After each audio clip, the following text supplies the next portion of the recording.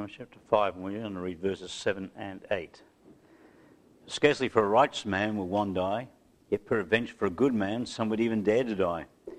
But God commended his love towards us, and while we were yet sinners, Christ died for us. Let's pray. Gracious Father, we thank you this day that we have a God who cares, a God who knows, and God who understands, Father God, our every being. And we thank you, Father, that today as we join together in this place and around this city, Father God, and people sit in to listen to your word being ministered, Father, we thank you that you are there with us and that you watch over us and you care for us. We pray, Father God, today as we spend some time in your word that you'd be exalted, that you would be lifted up and you would be praised, and that, Father, we would worship you in spirit and in truth. That you minister to our hearts' needs this day, Father God. Minister to us through your word. Challenge us by it, Father, and we pray that we'd be encouraged by it, and we pray that today we would exalt your holy name as we study your word together. Give me wisdom, Father, I pray, that, Lord, I would speak with clarity, that, Lord, you'd help my words to be your words, and that, Lord God, you'd use me, Father, to be a blessing this day as we study your word together. Father, we thank you now. Just pray that you go before us in Jesus' name. Amen.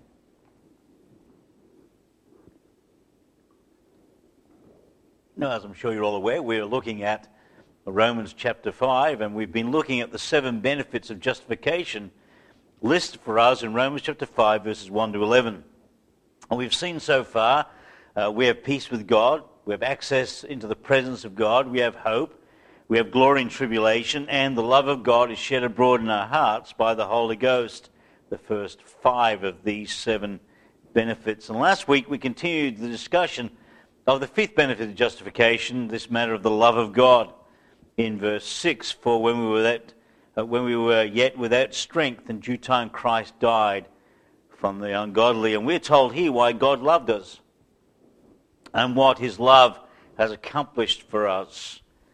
And that in turn emphasizes to you and I the fact that the reasons for God's love are found in him, in God himself, not in you and I. There's nothing in us that motivated God to love us and die for us. The motivation is all in God. The Lord wants you and I to understand that salvation is all of him, and to understand that it must all be of him because we are powerless and we are ungodly. Now today, as we continue to look at this matter of the love of God, in verses 7 and 8, we note firstly the remarkable nature of God's love. The remarkable nature of God's love. Look in verse 7. For scarcely for a righteous man would one die, yet peradventure for a good man some would even dare to die. You know, when we study God's word and we have a look at God and we have a look at the character of God's love, there is no doubt, or there can be no doubt, that God's love is indeed remarkable. And especially as we come to Romans chapter 5, verse 7, and we read what is written for us here, when you and I consider the fact that scarcely for a righteous man would one die. That is, on rare occasions it might happen that someone would die for a righteous person, but God says that is scarcely the case. That is hardly the case. It's with great difficulty that someone would die for a righteous man. It's an event which cannot be expected to occur very often. And there would be scarcely found an instance in history in which that would be the case, is basically what this word scarcely means. It is possible, but very, very unlikely that this would happen. You know, and by righteous man here is meant not a holy man, not someone who is righteous in God, nor is it a man who is righteous because of his obedience to Christ, but it's one who is righteous in his own eyes. The idea of this righteousness is that this person is self-righteous. Well, the Pharisees of Christ's day are an example of that self-righteousness. You know, these were the men who stood on the street corners and would pray out aloud, and you would hear them coming because the bells would ring on their garments, and they would pray out loud, praying out to God, and all show, and they would make a big fanfare about it, and they were seen by the populace as being righteous men, and they were self-righteous. The Pharisees were held in much outward esteem by the people of Christ's day and venerated among the people of Israel. And yet the reality is, it would have been difficult to find anyone in all of Israel who would cheerfully lay down his life for a Pharisee. So scarcely would someone die for a righteous man. That's the imagery here. You have these self-righteous people like the Pharisees, but you would be hard-pressed to find anyone in all of Israel who would willingly die for a Pharisee. But you know, and that makes God's love remarkable, because of this matter of the fact that scarcely would anyone die, even for a righteous man. But you know, the remarkable thing is that Christ did die for you and I. The remarkable thing is Christ died for you and I are sinners. According to verse 6, we were yet without strength, in due time Christ died for the ungodly.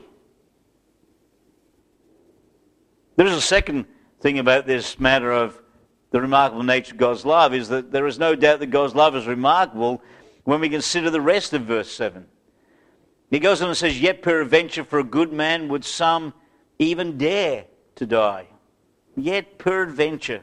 The word peradventure here speaks of possibility. So we've gone from the rarity, it is scarcely possible, and probably would happen, that someone would die for a self-righteous person, to this word now, possibility, peradventure. And by a good man here is not someone who is made good by the grace of God, but someone who does good works, someone who is a good person, someone of good character. This is a kind of person who demonstrates their goodness by their charitable work. This demonstrates their goodness by being good to other people. They are genuinely good people. And the Lord says that for such a person, perhaps, there might be found someone who is willing to lay down their lives for a good person. And the truth is that throughout history there have been people who have died for good people.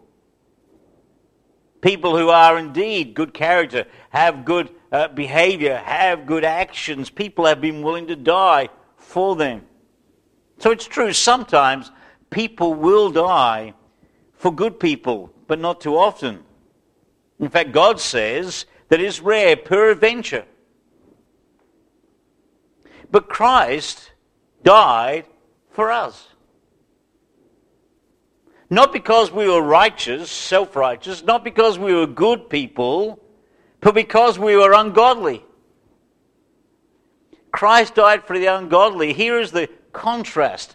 You see, he's told us in verse 5, he's talking about the love of God.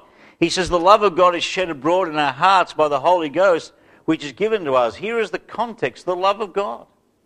Then he tells us that for when we were yet without strength, in due time Christ died for the ungodly. And then he wants to explain to us how rare that is, how unique that is, how remarkable that is that Christ died for you and I. Because to look at the contrast, people would not die for righteous people. Occasionally people would die for good people. But the very fact that Christ died for you and I, who are ungodly sinners, is remarkable. It's almost unbelievable. But he did it. You see, in and of ourselves, there is nothing worth dying for. And yet God loved us. And that is remarkable. That is the remarkable nature of God's love. Christ did for you and I what no one else could do, and what nobody else would do. He died for the ungodly. So he did what nobody else would do. But more than that, Christ did what nobody else could do. Because look, secondly, at the unprecedented nature of God's love. Not only the remarkable nature of God's love, but the unprecedented nature of God's love. Verse 8. But God commended his love towards us, that while we were sinners, Christ died for us. There's one of those wonderful but gods. This is the glorious contrast For scarcely for a righteous man would one die, yet peradventure for a good man some would even dare to die, but God. But God commendeth his love towards us. The word commendeth here means proved it. God proved his love to you and I by the death of Jesus Christ on the cross of Calvary. If you and I have any doubts about God loving us, if you and I have any questions about the depth of God's love for us, if you and I have any questions about the fact of the love of God, then just look at what God did for us. He sent his Son to die upon the cross of Calvary, and he did that because he loved us. You see, we're left with no doubt about whether God loves us or not. He proved it to us by sending his Son to die for us. Isn't that John 3:16? For God so loved the world that he gave his only begotten Son, that whoso believeth in him shall not perish but have everlasting life. God so loved the world. And what did he do to prove it? He gave his only begotten Son. And what makes this sending of his Son unprecedented is that Christ died for us, what did it say in verse 8? While we were yet sinners. God commended his love towards us while we were yet sinners. That means no merit on our side could have moved Christ to die for us. That's the point of verse 7. For scarcely for a righteous man would one die, yet peradventure for a good man some would even dare to die. So there's the parameters. On what grounds would you die for somebody else? On what grounds would I die for somebody else? That's the question being asked in verse 7. Would you be willing to die for a self-righteous person? Well, probably not. Would you be willing to die for a good person? Well, maybe you would. But would you be willing to die for the ungodly? Not likely. That's the point here. He's building a case. He is painting a picture for you and I of just what's the magnitude of the love of God. What is the unprecedented nature of the love of God? This is an unprecedented fact. People would maybe die for a righteous person. People would possibly die for a good person, but nobody would die for the ungodly, wretched sinners. But God did. God loved you and I so much that he sent his Son to die for us even while we were yet sinners. God commended his love towards us while we were yet sinners. No merit on our side could move Christ to die for us. There was nothing in you and I worth saving, but he died for us. You know, a sinner is the exact opposite of a good man and a righteous man. A sinner is a man who has missed the mark. Someone who has come short of the standard. Romans 3:23, for all have sinned and come short of the glory of God. We miss the mark. We miss the standard. We don't match up. In fact, all of our righteousness, the very best you and I can do, all of our righteousness are filthy rags, Isaiah 63 tells us. We have fallen short of God's standard. There is nothing within us. Even the very best we are is not good enough for God. We are sinners before a holy God. Look in Romans 3:10. A verse we all know well. We've mentioned it many times in Romans. As is written, there is none righteous, no, not one. There's none that understand. There's none that seek after God. They're all gone in the way. They're all together become unprofitable. There's none that doeth good, no, not one. That's us. You and I are wretched sinners before a holy God. There is none of us that are righteous. And the very term where it says that Christ died for the for sinners. Christ died while we were yet sinners. This term sinners suggests that you and I are totally devoid of any righteousness. This term suggests not moral excellence, but moral failure. You and I as sinners, we have failed miserably before a holy God. See, not only have we not kept the law, we were guilty of trespassing the law, we'd broken God's law. And in James we're told that if we break God's law in one point, we're guilty of it all. You and I stood before a holy God without Christ as wretched, undone sinners. In other words, you and I were guilty of wickedness. And we're guilty in the sight of God, deserving the wrath of God. It's Romans 6:23. For the wage of sin is death. The penalty for sin is eternal damnation, eternal death, eternal separation from God. Eternal separation from God in the lake of fire. That is the consequence of our sin and our wickedness. Yet that's the kind of person that Christ died for. This morally corrupt individual. This individual who is by nature is a sinner and by action is a sinner. This rebellious person that you and I were, that's who Christ died for. Not just righteous sinners, not just good men and lovable men, but for vile and hateful mankind. Go to Ephesians chapter 2. Ephesians chapter 2. And in verse 1, we read a description, and following, we read a description of what we were like before we were saved.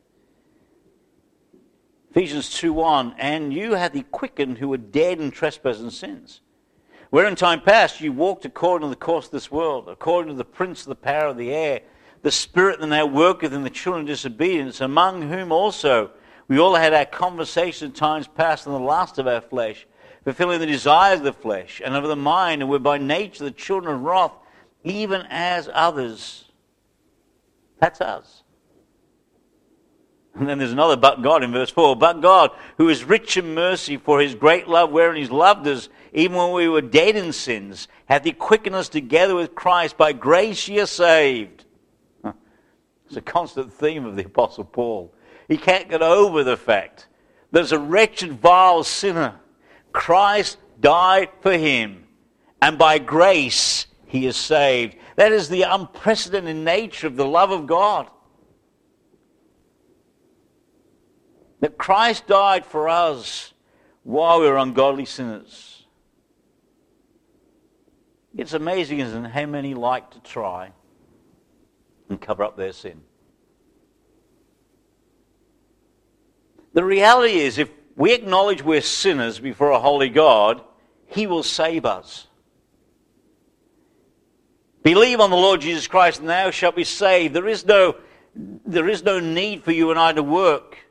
Romans 4 tells us that, but him that worketh not, but believeth on him that justifieth the ungodly, his faith is counted for righteousness. We don't have to work to get saved. And you would think, wouldn't you, when people hear the gospel, when they hear the message of salvation, that Christ died for sinners, that they would then acknowledge their sin before a holy God and would believe, because they would want to have their sins forgiven and have an eternity in heaven.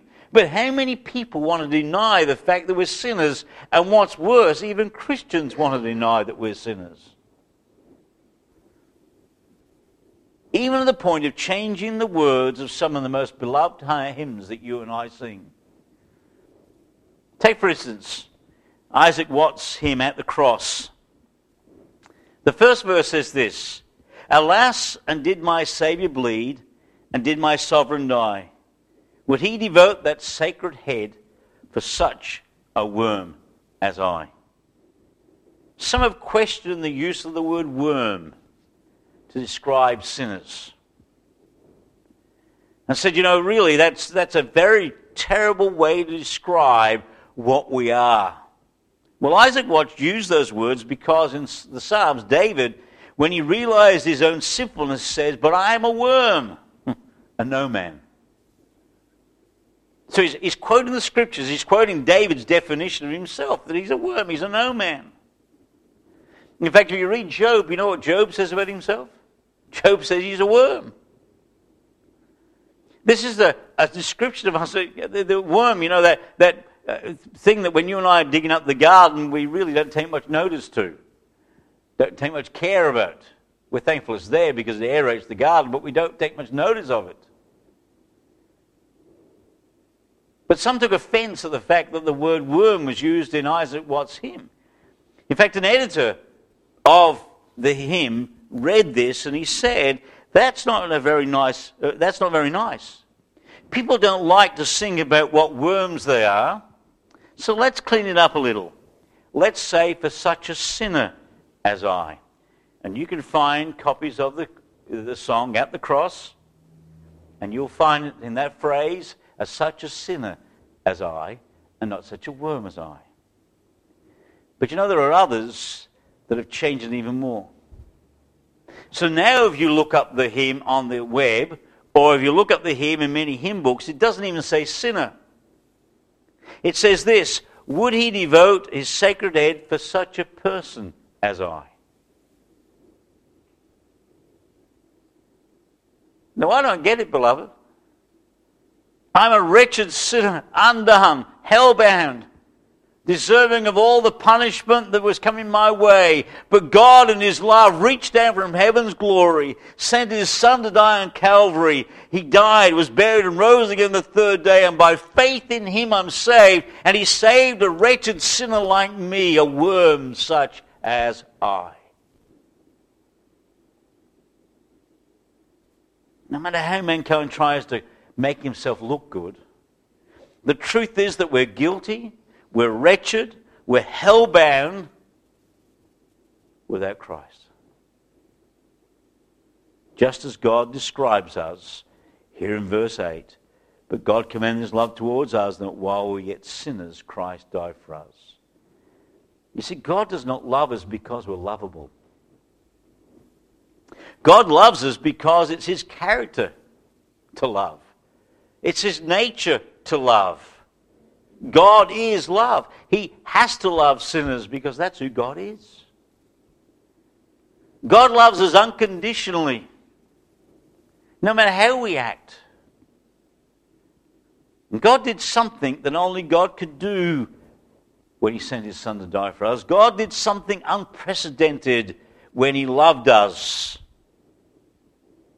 When he loved those of us who don't deserve to be loved, God demonstrated the unprecedented nature of his love. God didn't look at us as sinners and say, okay, you sorry sinners, when you clean up your act, when you get better, when you straighten up, then I'm going to love you. And I'm glad he didn't, because I'd never achieved that goal. God said, I love you while you are sinners. He loved us first while we were yet sinners. God demonstrated, he proved his love to us in that Jesus died for us while we were yet sinners, and that is unprecedented.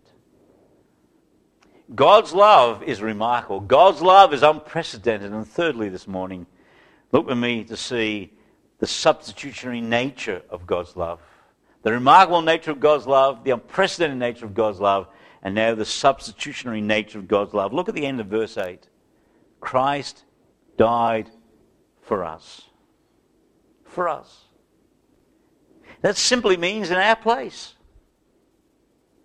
It should have been you and me who hung on Calvary. It should have been you and me who died in that place. It should have been you and me who died for our sins, but he died for us in our place. As he hung upon the cross of Calvary, he hung there for you and for me. He hung there in our place on the cross. And what we have here taught in Romans chapter 6 and verse 8 is the substitutionary nature of the love of God. And when Jesus died, he died in my place as my substitute. He died in your place as your substitute. 1 Peter 2:24 says, who his own self bare our sins in his own body on the tree, that we being dead to sin should live unto righteousness, by whose stripes you were healed. He bore our sins in his body on the tree. And as he hung on Calvary, he said, my God, why hast thou forsaken me? The reason why God turned his back upon God the Father turned the back upon God the Son is because God the Son bare in his body our sin. He became sin for us. As our sinless substitute, the God-man sinless substitute, Jesus satisfied the righteous demands of a holy God when he died on the cross of Calvary and shed his blood for you and for me. You know, God demanded from the beginning of time that forgiveness for sins was dependent upon the shedding of blood. Hebrews 9:22 says, without the shedding of blood there is no remission. There had to be the shedding of blood for there to be remission. Back in the Garden of Eden, when Adam and Eve sinned, which we're going to see shortly in Genesis, when Adam and Eve sinned, God provided for them animal skins. Animals had to die in order that they might be covered when they realized they were naked before a holy God. Blood was shed for their covering. And for our salvation, blood has to be shed. Without the shedding of blood, there is no remission. God had demanded that blood would be shed for sins to be forgiven. It says so in verse 9 of Romans chapter 5. Notice what he says. Much more then, being justified by his blood, we should be saved from wrath through him. We're justified by his blood. We're declared righteous by his blood. You see, the fact that Jesus died for you and for me is an amazing statement about the substitutionary, sacrificial love of God. You and I were guilty before God. And in a way, we were guilty, therefore, of the death of Christ. It's our sin that sent Christ to Calvary. It's our wickedness that sent Christ to Calvary. You and I sent him to Calvary. It's because what we did, he died. It was as if we had a hammer in our hand, pounding those nails into his hands and into his feet. It's as if our hands fashioned the crown of thorns that were put upon his head.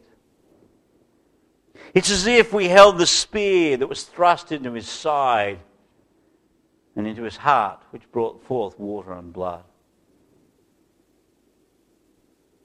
You see, you and I are guilty before a holy God.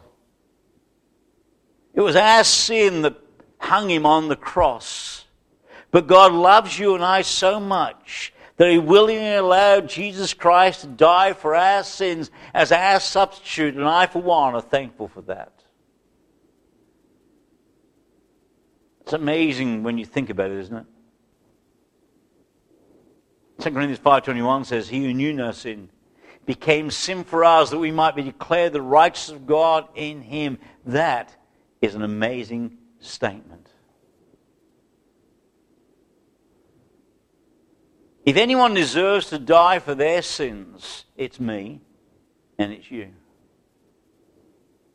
But Jesus stood in our place. Look at Romans 3:25. He became our substitute. Look at Romans 3:25. Whom God has set forth, that's verse 24, being justified freely by his grace through the redemption that is in Christ Jesus, whom God hath set forth to be propitiation, that is the satisfaction through faith in his blood, to declare his righteousness for the remission of sins that are past through the forbearance of God. God sent forth his Son to be a propitiation, a satisfaction for our sins through faith in his blood. When you and I believe in the finished work of Jesus Christ upon the cross of Calvary, we are saved because God was satisfied with his death. 1 John 2:2, and his propitiation is the satisfaction for our sins. And not as only, but for the sins of the whole world. 1 John 4:10, herein is love, not that we love God, but that he loved us, and he sent his Son to be a propitiation, a satisfaction for our sins. He's the satisfactory, substitutionary sacrifice for you and I on the cross of Calvary. You know, in many churches today, you won't hear much about the substitutionary blood atonement of Jesus Christ. In fact, today around the world, there are entire denominations that have gone through the hymn book and removed every song about the blood of Jesus. Because they think it's old-fashioned, they think it's gory, they think it's gross, and they think it's ugly. And so they've removed the reference to the blood. But the truth is, beloved, that they cannot have sins forgiven without the shedding of blood. For without the shedding of blood, there is no remission. If you remove the blood, you remove salvation.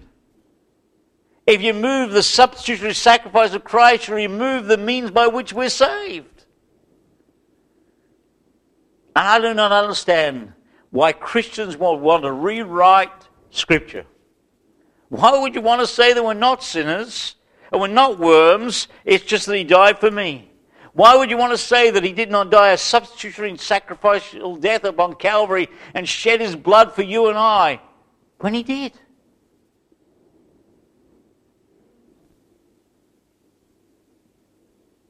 The glorious truth is that Jesus was our substitute. He died in our place. Spurgeon said this, Christ died for the hopeless. He is the hope of the hopeless. He's the Savior not of those partly lost, but those wholly lost. Don't you love that? He's not the Savior of those partly lost, but those who are wholly lost. That's you and me. And Spurgeon goes on to say this. He says, if Christ died for the ungodly, this fact leaves the ungodly no excuse. If they do not come to him and believe in him unto salvation, had it been otherwise, they might have pleaded, we're not fit to come. But you are ungodly, and Christ died for the ungodly. Why not for you? He died for you. It's true, if any other definition had been given as to why Christ died, you and I could question that we don't belong in that category. But the fact he died for the ungodly means there's nobody who fits outside that category. Everybody's ungodly. To varying degrees, maybe, in the mind of man, from the righteous sinner, the good man, right through to the wretched sinner, the murderer and other crimes. But God says, Christ died for all, the ungodly. Whatever end of the spectrum you fit on, whether you're the good man, righteous man, or the unworthy sinner, we all fit into the phrase ungodly. Christ died for all. He died for you and he died for me. And if you're not saved today, won't you trust him today? He died for you. He died for you. He shed his precious blood upon the cross of Calvary for you. This is the nature of God's love for you and me. And we can praise God today for the remarkable, unprecedented, substitutionary love of God. Remember what Isaac Watts said? Alas, and did my Saviour bleed? And did my sovereign die? Would he devote that sacred head for such a worm as I? We're worms. But despite that, God sent his Son to die for us. Praise God, Christ died for the ungodly. Not only when we were without strength, but while we were sinners. While we were vile, condemned, and under the wrath of God, Christ died for us. When we consider the remarkable, unprecedented, substitutionary nature of God's love, there is only one thing we can say. And I think Isaac Watts sums it up well in his hymn, At the Cross. Not only where he talks about being worms' eye, he says this in response to that statement, that would he devote his sacred head for such a worm as I? He says this, but drops of grief I ne'er can repay. The debt of love I owe. Here, Lord, I give myself away. 'Tis all that I can do. And if you know Jesus Christ your Savior today, then that's all that we can do. All you and I can do is stand and marvel at the love of God and give ourselves away unto Him for His glory. But if you've never trusted Jesus Christ your Savior today, consider this. Christ died for you. Won't you trust Him today? Let's pray. Gracious Father, we thank you this morning for your word. Father, we thank you for these two very familiar verses. Father, most of us who are saved could quote these verses, at the very least quote verse 8, without much hesitation. Father, I'm so thankful that in these two verses are two of the most glorious verses of truth with regard to your love. That your love is so remarkable, Father, that in contrast to dying for a righteous man, dying for a good man, Christ died for the ungodly. Thank you, Father God, for the unprecedented nature of that love, that you would die for sinners such as us. And for the substitutionary nature of that love, that you would sacrifice, your Son would die the sacrificial death upon Calvary and shed his blood so that we could be saved. He died in our place. Lord, if anybody today watching is not saved, stir their hearts. Convict them, Father God, of the knowledge of the love of God, that God loves them as sinners and wants to save them, and that they today would bow before you and trust you as their Savior before it's too late. And for those of us who are saved, may we with Isaac Watts respond that there is nothing that we can do in respect to the love of God except give ourselves to you daily for your glory. Commend your word to our hearts today. Bless, we pray in Jesus' name.